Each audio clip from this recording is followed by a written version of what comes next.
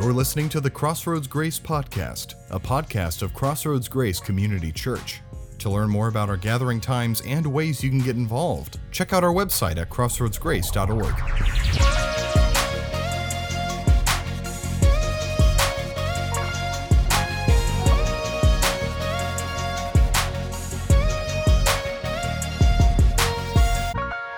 As we begin today, I want you to ask yourself a question. Maybe if you want to, you could ask the person next to you or give your answer to them if you want. But here's the question. Where do you find meaning in life? Where do you find meaning in life? I mean, just take a second, kind of think about that for a moment. I know it's deep. Hopefully you've had your caffeine this morning. Hopefully you're ready to go. But where do you find meaning in life? And it's important that you think about that. Because what is it that brings you significance? What is it that brings you worth? What is it that brings you value in this life? And if you were to share this with your neighbor, I'm guessing that probably what you would say to each other probably would be different all around this room, that we wouldn't have one universal answer. And here's what I know, though.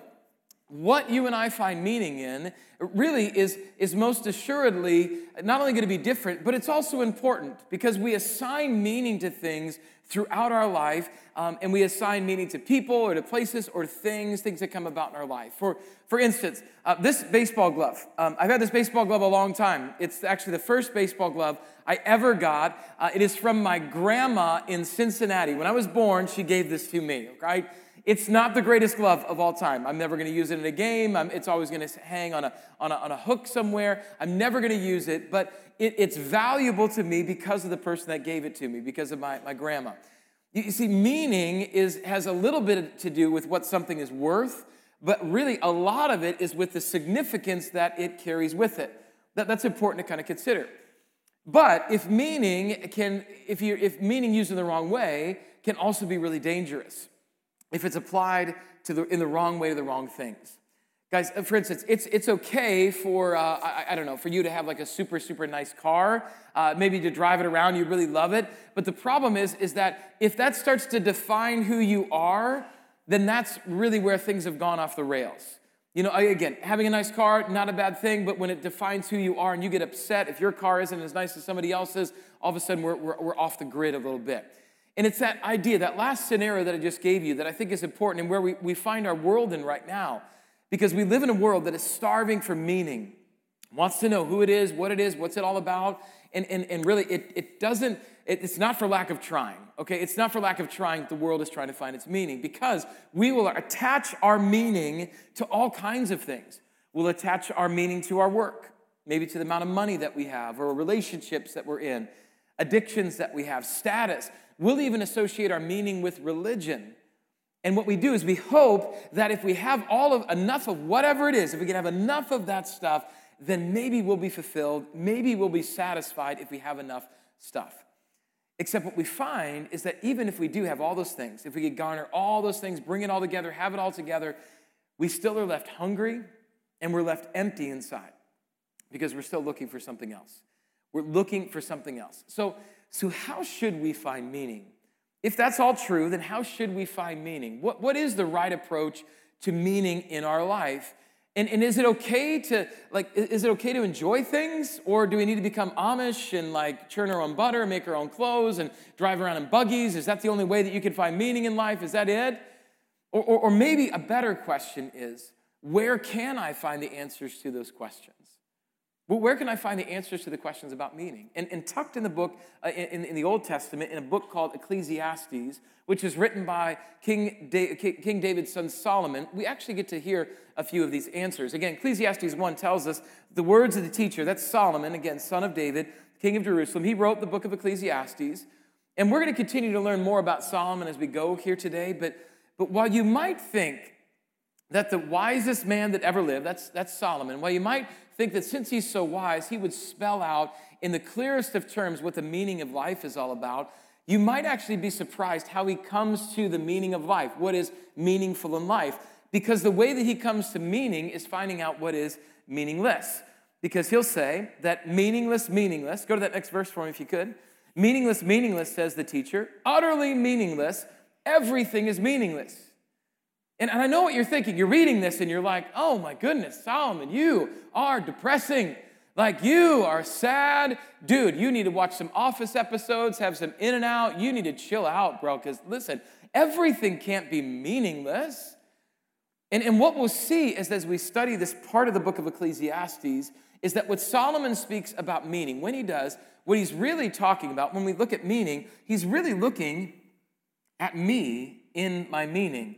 He's really looking at me within where I'm trying to find meaning. In other words, he's looking at our meaning in life. How do we look at ourselves in the things in our life, and how does God factor in to those meaning moments? Like, that's really what he's looking at.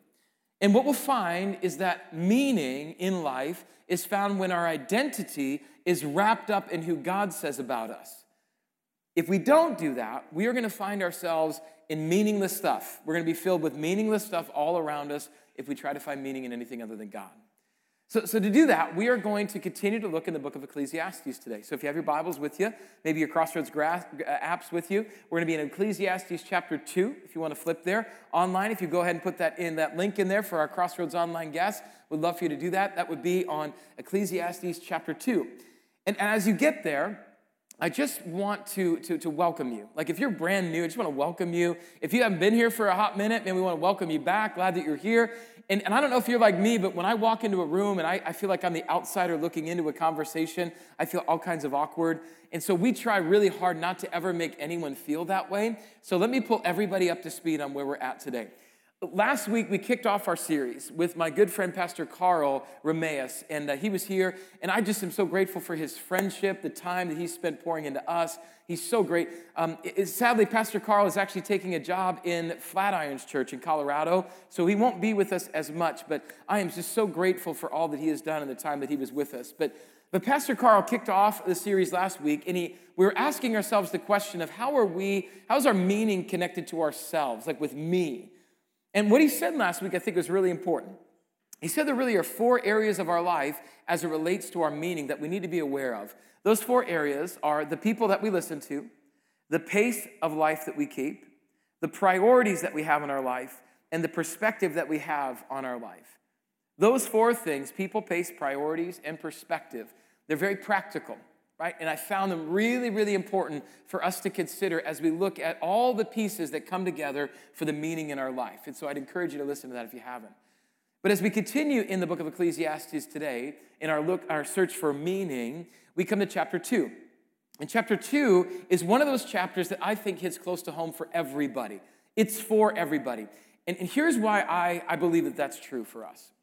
We are coming up to a season in our world where we start to think about what we want to get for our friends, our families, our coworkers, our loved ones, whatever it might be. We are coming up to, because we are coming up to Christmas time, everybody. Christmas time. Did you know 76 days until Christmas? Hello. Yeah, I love Christmas so much. Some people are hyperventilating. I am ho, can't wait, right? It's going to be amazing. I can't wait. 76 days. But we all want to get those people that we're thinking of, loved ones, family, friends, we always want to get them something that they're going to enjoy, but also sends the message like, hey, I care about you, that dual meaning. But circling around the buzz of the holidays is also this reality that stuff is coming. Lots of stuff. Stuff that will be bought, that will be wrapped, that will be unwrapped, that will be returned later because you didn't like the stuff that somebody gave you, but stuff is coming nonetheless. It is coming. And I always think that it's amazing when I think about the amount of stuff that I have, like that Team Hunt has. And when I think about that, I remember back 6 short years ago when we moved from Chicago to California. And what we did is when we were in Chicago, we loaded up 2 pods. If you've ever experienced pods before, big white box they put on your driveway. They say, shove all your stuff in there, and then they ship it to where you're going. Right? We had 2 of those. We filled up our stuff, and we shipped it to California, but not even 2 pods was enough to take all the stuff that we had.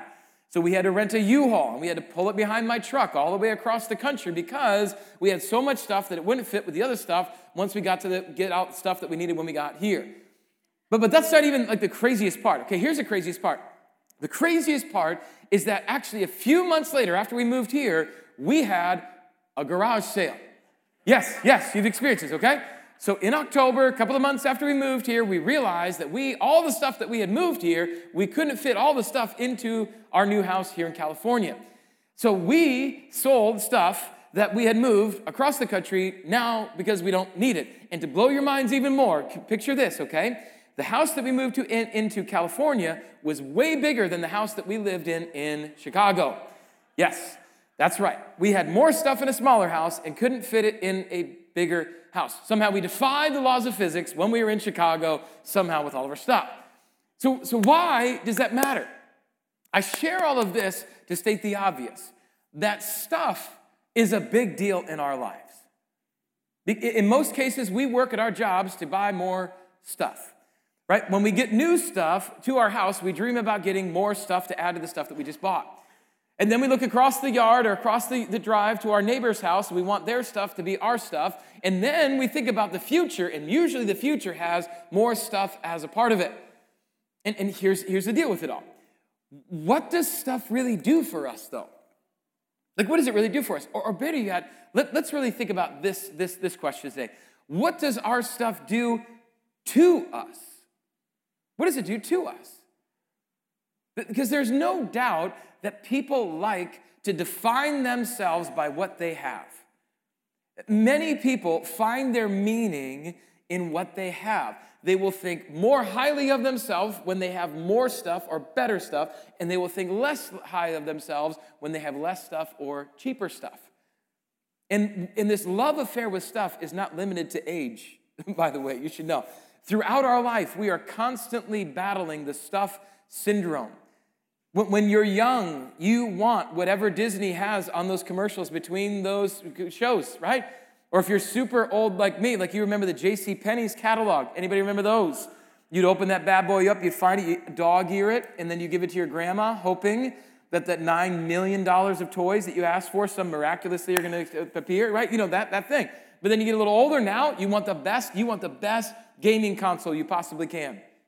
Then if you're an athlete, goodness gracious, athletes, don't we want the best glove, the best bat, the best equipment to stand out from our other buddies? Then we have a family. We got to get the best RV, the best truck, the best houses, you name it, so that the rest of our family thinks that we have it all together. And then when you get a little bit older, what do you want? You want the best retirement portfolio so you can get a bunch of stuff compared to the other people that you think that you should have better stuff than they have. And we ascribe our meaning by looking at what we have or what we don't have in life. So what does God think about this? What does God think about everything? What does God think about our stuff? And what is our relationship supposed to be with it? Well, this is where we come to the book of Ecclesiastes today. Okay, book of Ecclesiastes. In this section of Ecclesiastes, we get to see how Solomon goes on a bit of a sociological experiment.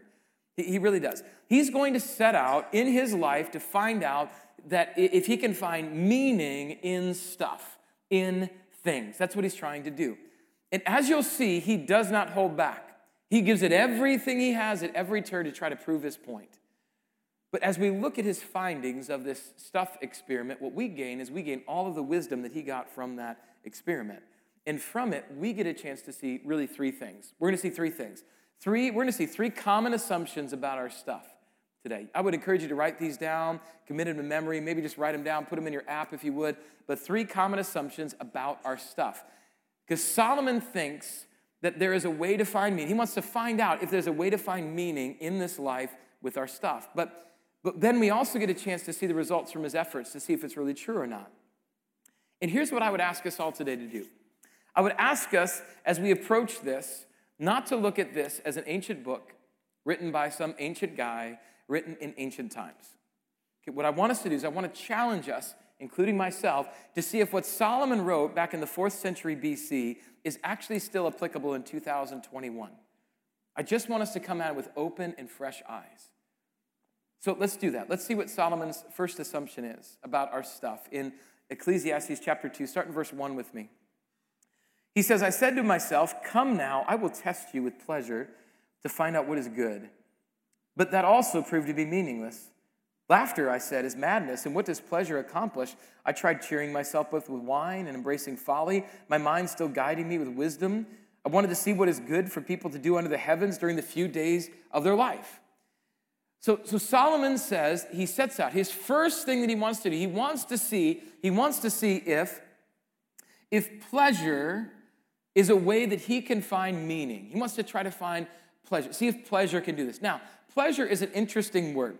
Pleasure in the Hebrew is this word, is simcha. Simcha.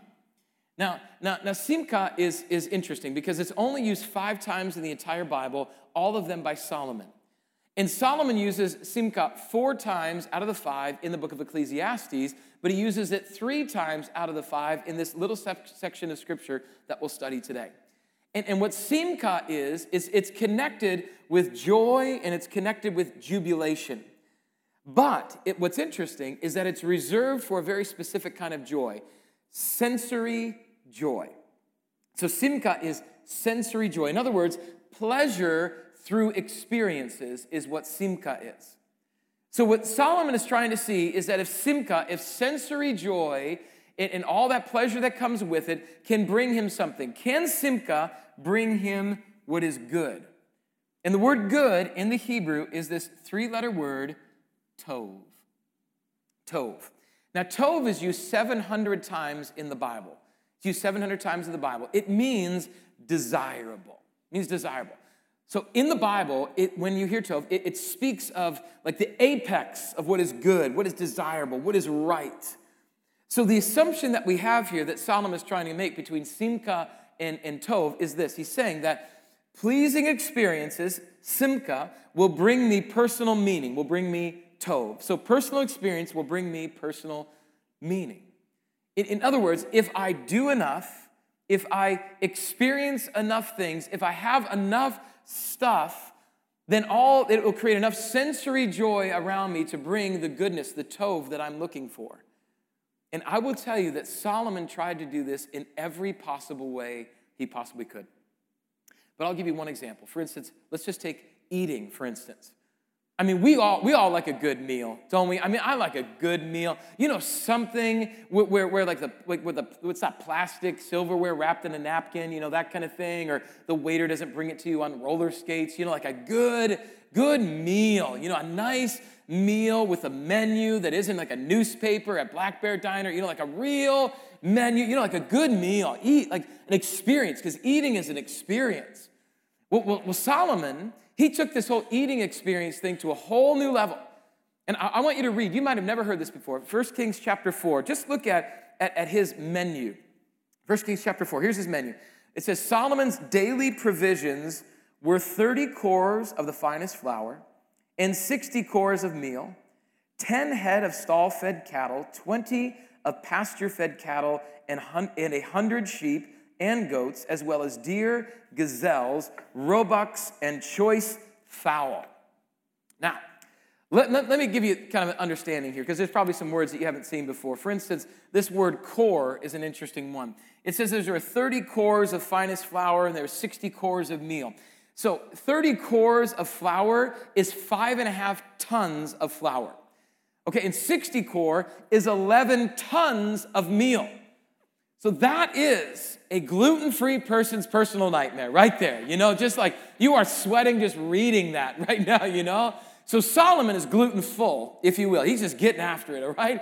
But beyond this bread fest that Solomon is having, he would probably not be invited to many vegetarians or vegan Christmas parties based on what was next.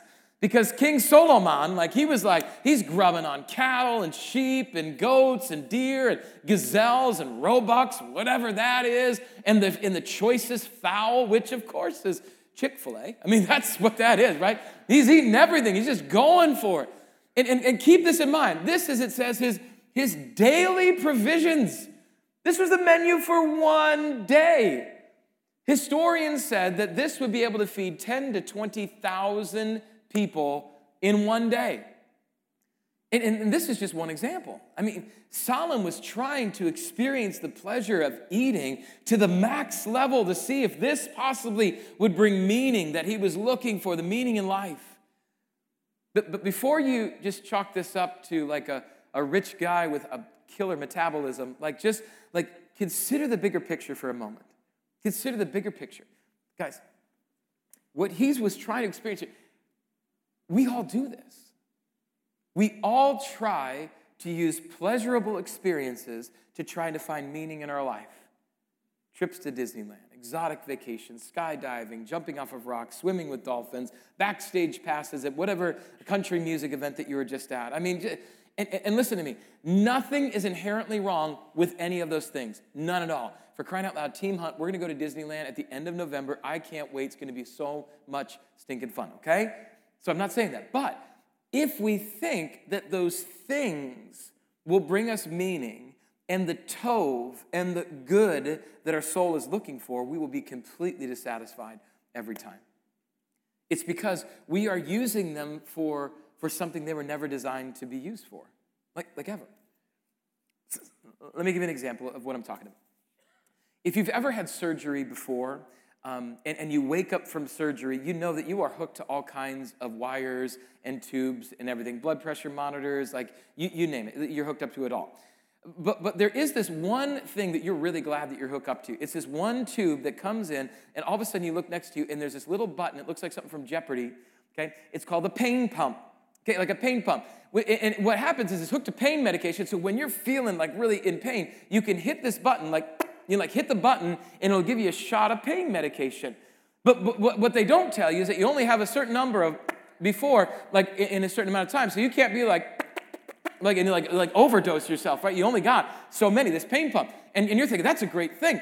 But did you know that we actually have like a pleasure pump all the time? Oh, yeah. It's a pleasure pump. It's called Amazon Prime. Right? You know what I mean? Yeah. It's called Target Drive-By. It's Seat Geeks, right? Right? We just all the time, we just think if I get enough or a little bit more, or a little bit, right? I just get enough, I'll get enough pleasure in me and the pleasure experiences that it's going to be fantastic, right? So that's what we think. But we can't do that. We can't expect experiences to create the meaning that only experiencing God can do. We can't do it, which is why Solomon actually uses the fifth time that he uses that word simcha. He uses it in Proverbs 21:17. Look what he says. Whoever loves pleasure will become poor. See, this is why when we come home from a trip, an epic trip, it fades away after a while, and then we have to find something else. We have to find something else to feed the rush. It's because pleasure alone makes us poor. So, pleasurable experiences won't bring me personal meaning. Well, but let's look at the second assumption that Solomon makes about this whole idea of meaning. Look in verses 4 through 9. He'll say this. Solomon says, I undertook great projects. I built houses for myself and planted vineyards. I made gardens and parks and planted all kinds of fruit trees in them.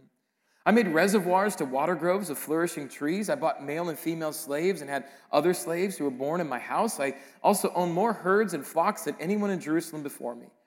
I amassed silver and gold for myself, and I am the treasure of kings and provinces. I acquired male and female singers and a harem as well, the delights of man's heart. I became greater by far than anyone in Jerusalem before me.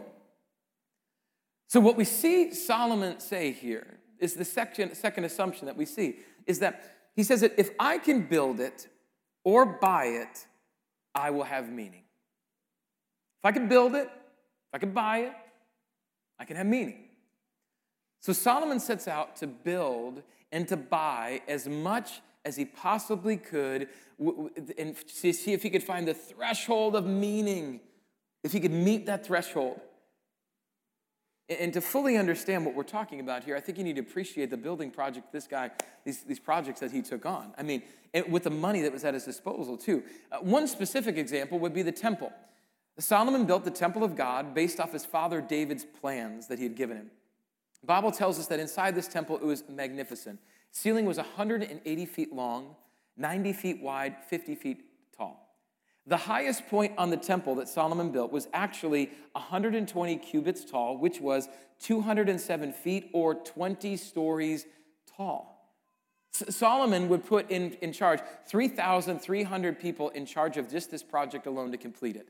This was a big, massive project that God deserved every bit of it, absolutely. But I tell you all this so you can kind of consider this. It took Solomon 7 years to complete that temple project. But do you want to know how long it took him to complete his personal house? 14 years. Now, I mean, what kind of house was that, right? 7 years for the temple of God, 14 for his palatial estate. But in order to understand that, we have to understand the resources that were at his disposal. He kind of listed a few of those things there, but keep in mind that King Solomon was the son of David, who also was very wealthy to begin with. Let me rephrase this. So Solomon was the richest man history has ever known. How rich? Consider this. Let's look at his portfolio just for a second. He had more silver and more gold at his fingertips than anyone ever in history. It's estimated that he would bring in $1.1 billion in our time of silver and gold annually. But on top of that, he also had inherited everything that his father David had done, who regularly received gold and silver from kings of Arabia, from other governors and other people like that. He also taxed his people very heavily, and so he had all that money coming in too. But wait, there's more.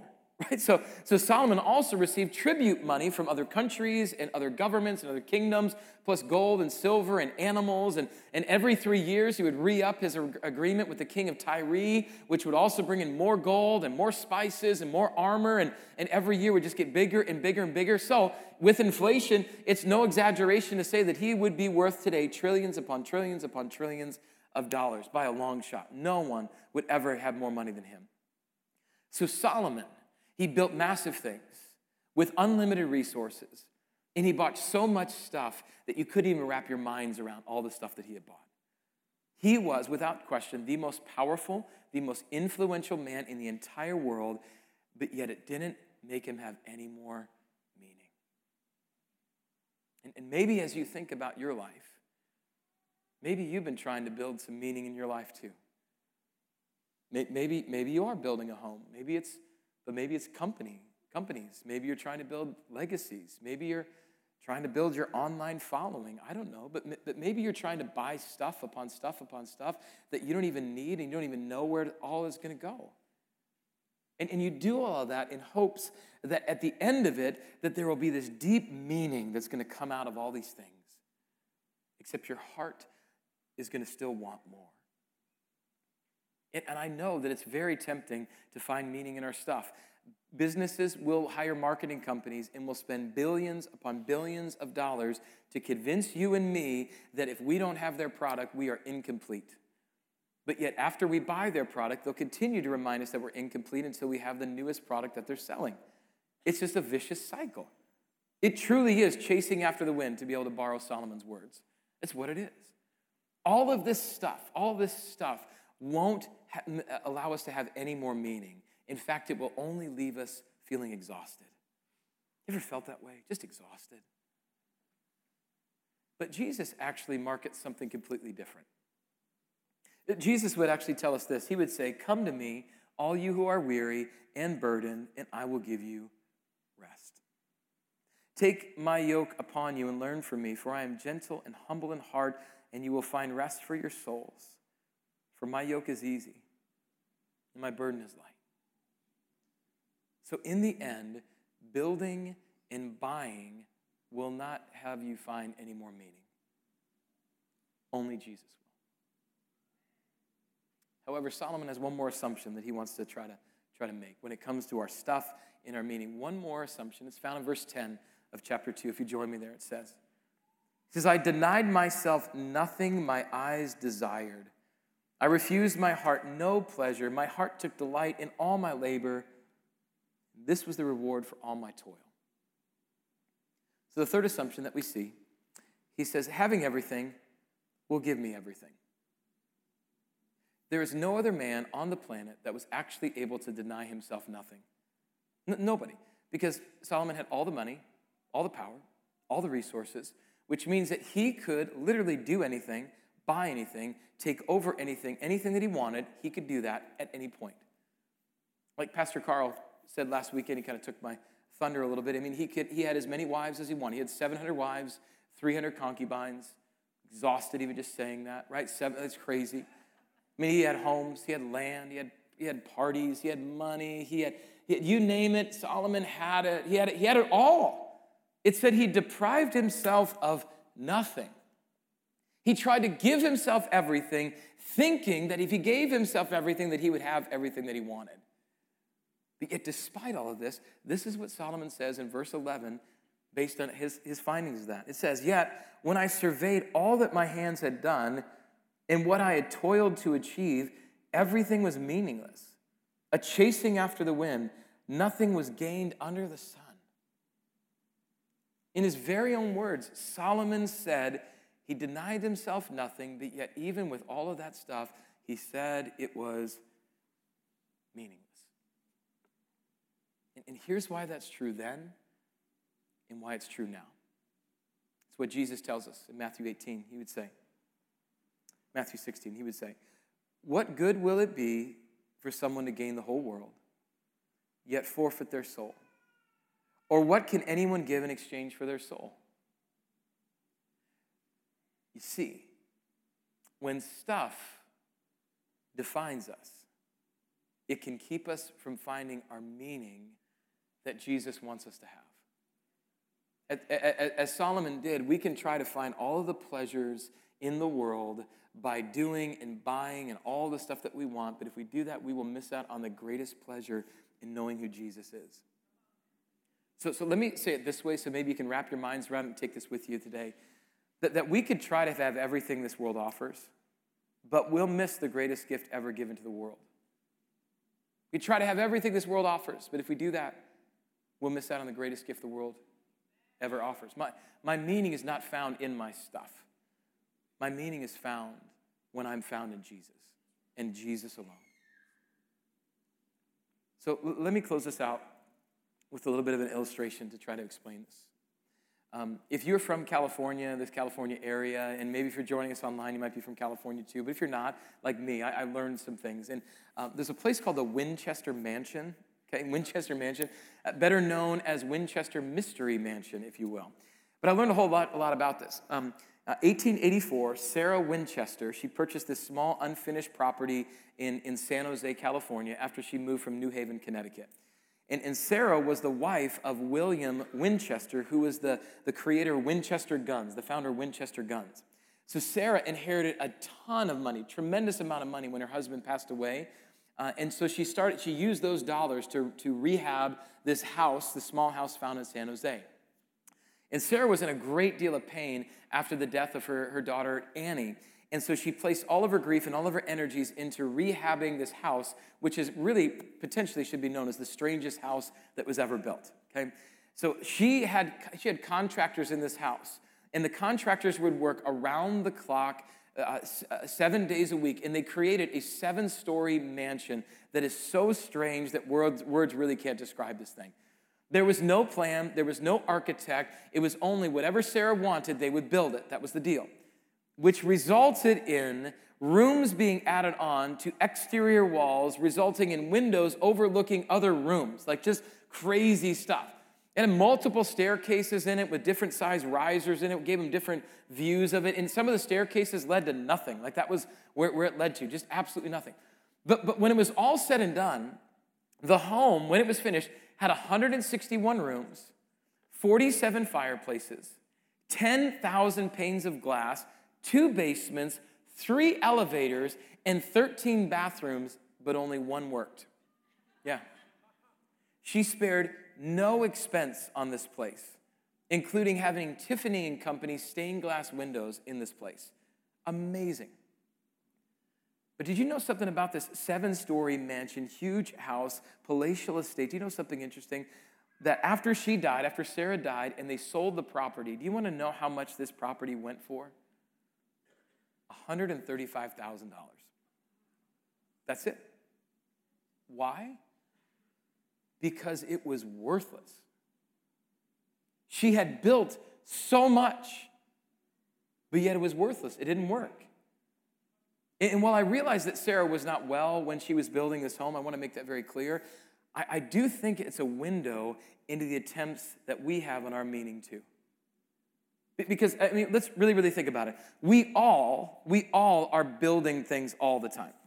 We're building things all the time. Like, for instance, like in our life, like at some point we're like, you know what, I think I'm going to build a house, and then, I need to get married, so I need to get maybe I need to get a ring to make myself feel better, and then I got to buy some stuff for my kids once I have kids, and then I'll need to buy some stuff for maybe their kids eventually, and, you're like, okay, well, that was working, and then you're like, well, I still think there's more, so I need to get maybe I need to get a truck, and if I get a truck, then, well, obviously I need to have an RV, and if I have an RV, then I have to have this with it too, and then after that, maybe if I can just possibly start to get in better shape, because if I'm going to go hiking all the time, I better be in shape. I can't die up there. So anyway, so I get that. I'll get maybe a gym membership, and then when it's all said and done, I'll get maybe a subscription for some better food, like hello, and then we'll just get that, and then eventually, and then if that doesn't work, then I'll hire a trainer to be able to help me out, and then, and eventually, I just want to make sure I have something really nice so people think. So I'll just get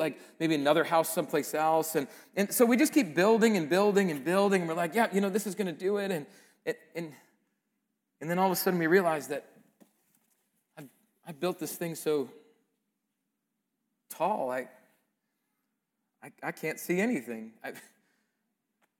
I've built up my life with stuff. And the saddest part is that I can't even see the people that I love anymore.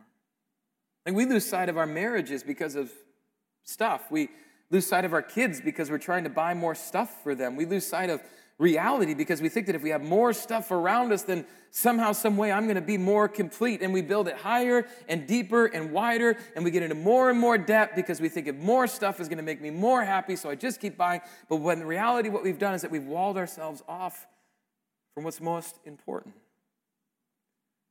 And then what's the saddest part is that if we call ourselves Christians and deep down we say, I want to be able to grow closer to God through this, we realize that we built our wall so high that we can't even see the cross. We can't even see Jesus anymore because we have built it up and we've replaced Jesus with stuff. But isn't it interesting, though, that when Jesus came from heaven to earth to die in our place for our sins, that when it says that he died on the cross and that when it was complete, all of a sudden he tore it all down. He tore it all down. It says that the veil was torn from top to bottom to create no barrier between us and God, between us and him. And so now we have direct access to Jesus. So why in the world would we build up a wall between us and God when Jesus came to tear it down? Well, why would we do that? Why would we say, stuff, you're better than Jesus? Right? Why would we say, this is more important than my relationship? Why would we say, I need to work an extra shift on a Sunday so I don't go to church so I can buy more stuff and then later be wondering why I feel so disconnected from God? Why is it that stuff seems to get in the way of God when all we have to do is just knock it down? Because we don't need it anymore. We just need Jesus. What if, just crazy, what if Jesus was enough? Just for crazy sakes, what if Jesus was enough? What if we didn't have anything else other than him and we could be so satisfied we would be complete? What if that could happen? What if I told you that it already did happen? What if I told you that 2,000 years ago, Jesus came from heaven to earth to come in our place for our sins, to die in our place for our sins, to take on a cross that was meant for us, to go in a tomb meant for us, to defeat death that was meant for us, to go and ascend to heaven to prepare a place for us? What if all of that was for you and for me, so he would say, you don't need anything else other than me? What if that just was true? And what if Satan's greatest trick was to convince us that that wasn't enough and that all of this is what we really need? What if that's what happened? See, my friends, at communion, we get to recenter ourselves on the cross and remind ourselves what Jesus did for us on there. That we don't need stuff, we need a Savior. Our stuff will not save us, only our Savior will save us. So I don't know how this hits you today. I don't know what you're wrestling with, but I do know this: Jesus loves you so much. And he doesn't value you more because of what you drive. He doesn't think that you're better because of how big your house is. He's not based on any of that. He wants what's inside here. He wants your heart. He wants your soul. He wants your life.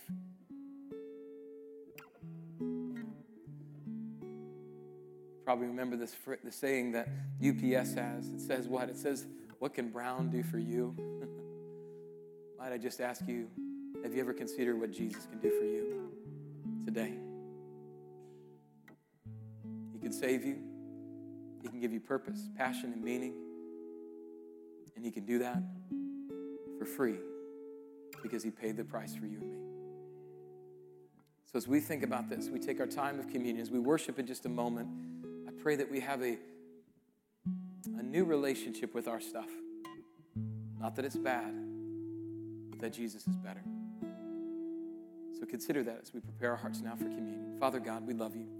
I pray right now that as we hear these words from Ecclesiastes, that I know I was convicted. I know that as I read them, I can read myself into all these texts and know that I am no better than anybody else. But God, I just pray that if we truly believe that Jesus, when you tore the veil from top to bottom by dying on that cross for our sins, that you made direct access to us, to God because of that, God, that we would embrace that we would not build up walls to make barriers between us, but that we would want you intimately as our Lord and Savior with nothing in between.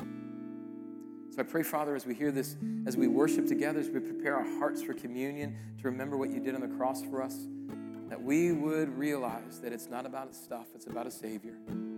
And Jesus, you have done so much for us. God, we love you. We praise your name now. Might these words wash over us and be our anthem to you. It's in your beautiful name we pray. Amen. Thank you for joining us this week on the Crossroads Grace podcast. If you enjoyed this message, please rate us and subscribe to the podcast on Spotify, Apple Podcasts, or wherever you're listening from. If you are interested in getting involved in our community or want to find out more information, visit us online at crossroadsgrace.org. Thank you for listening to the Crossroads Grace podcast.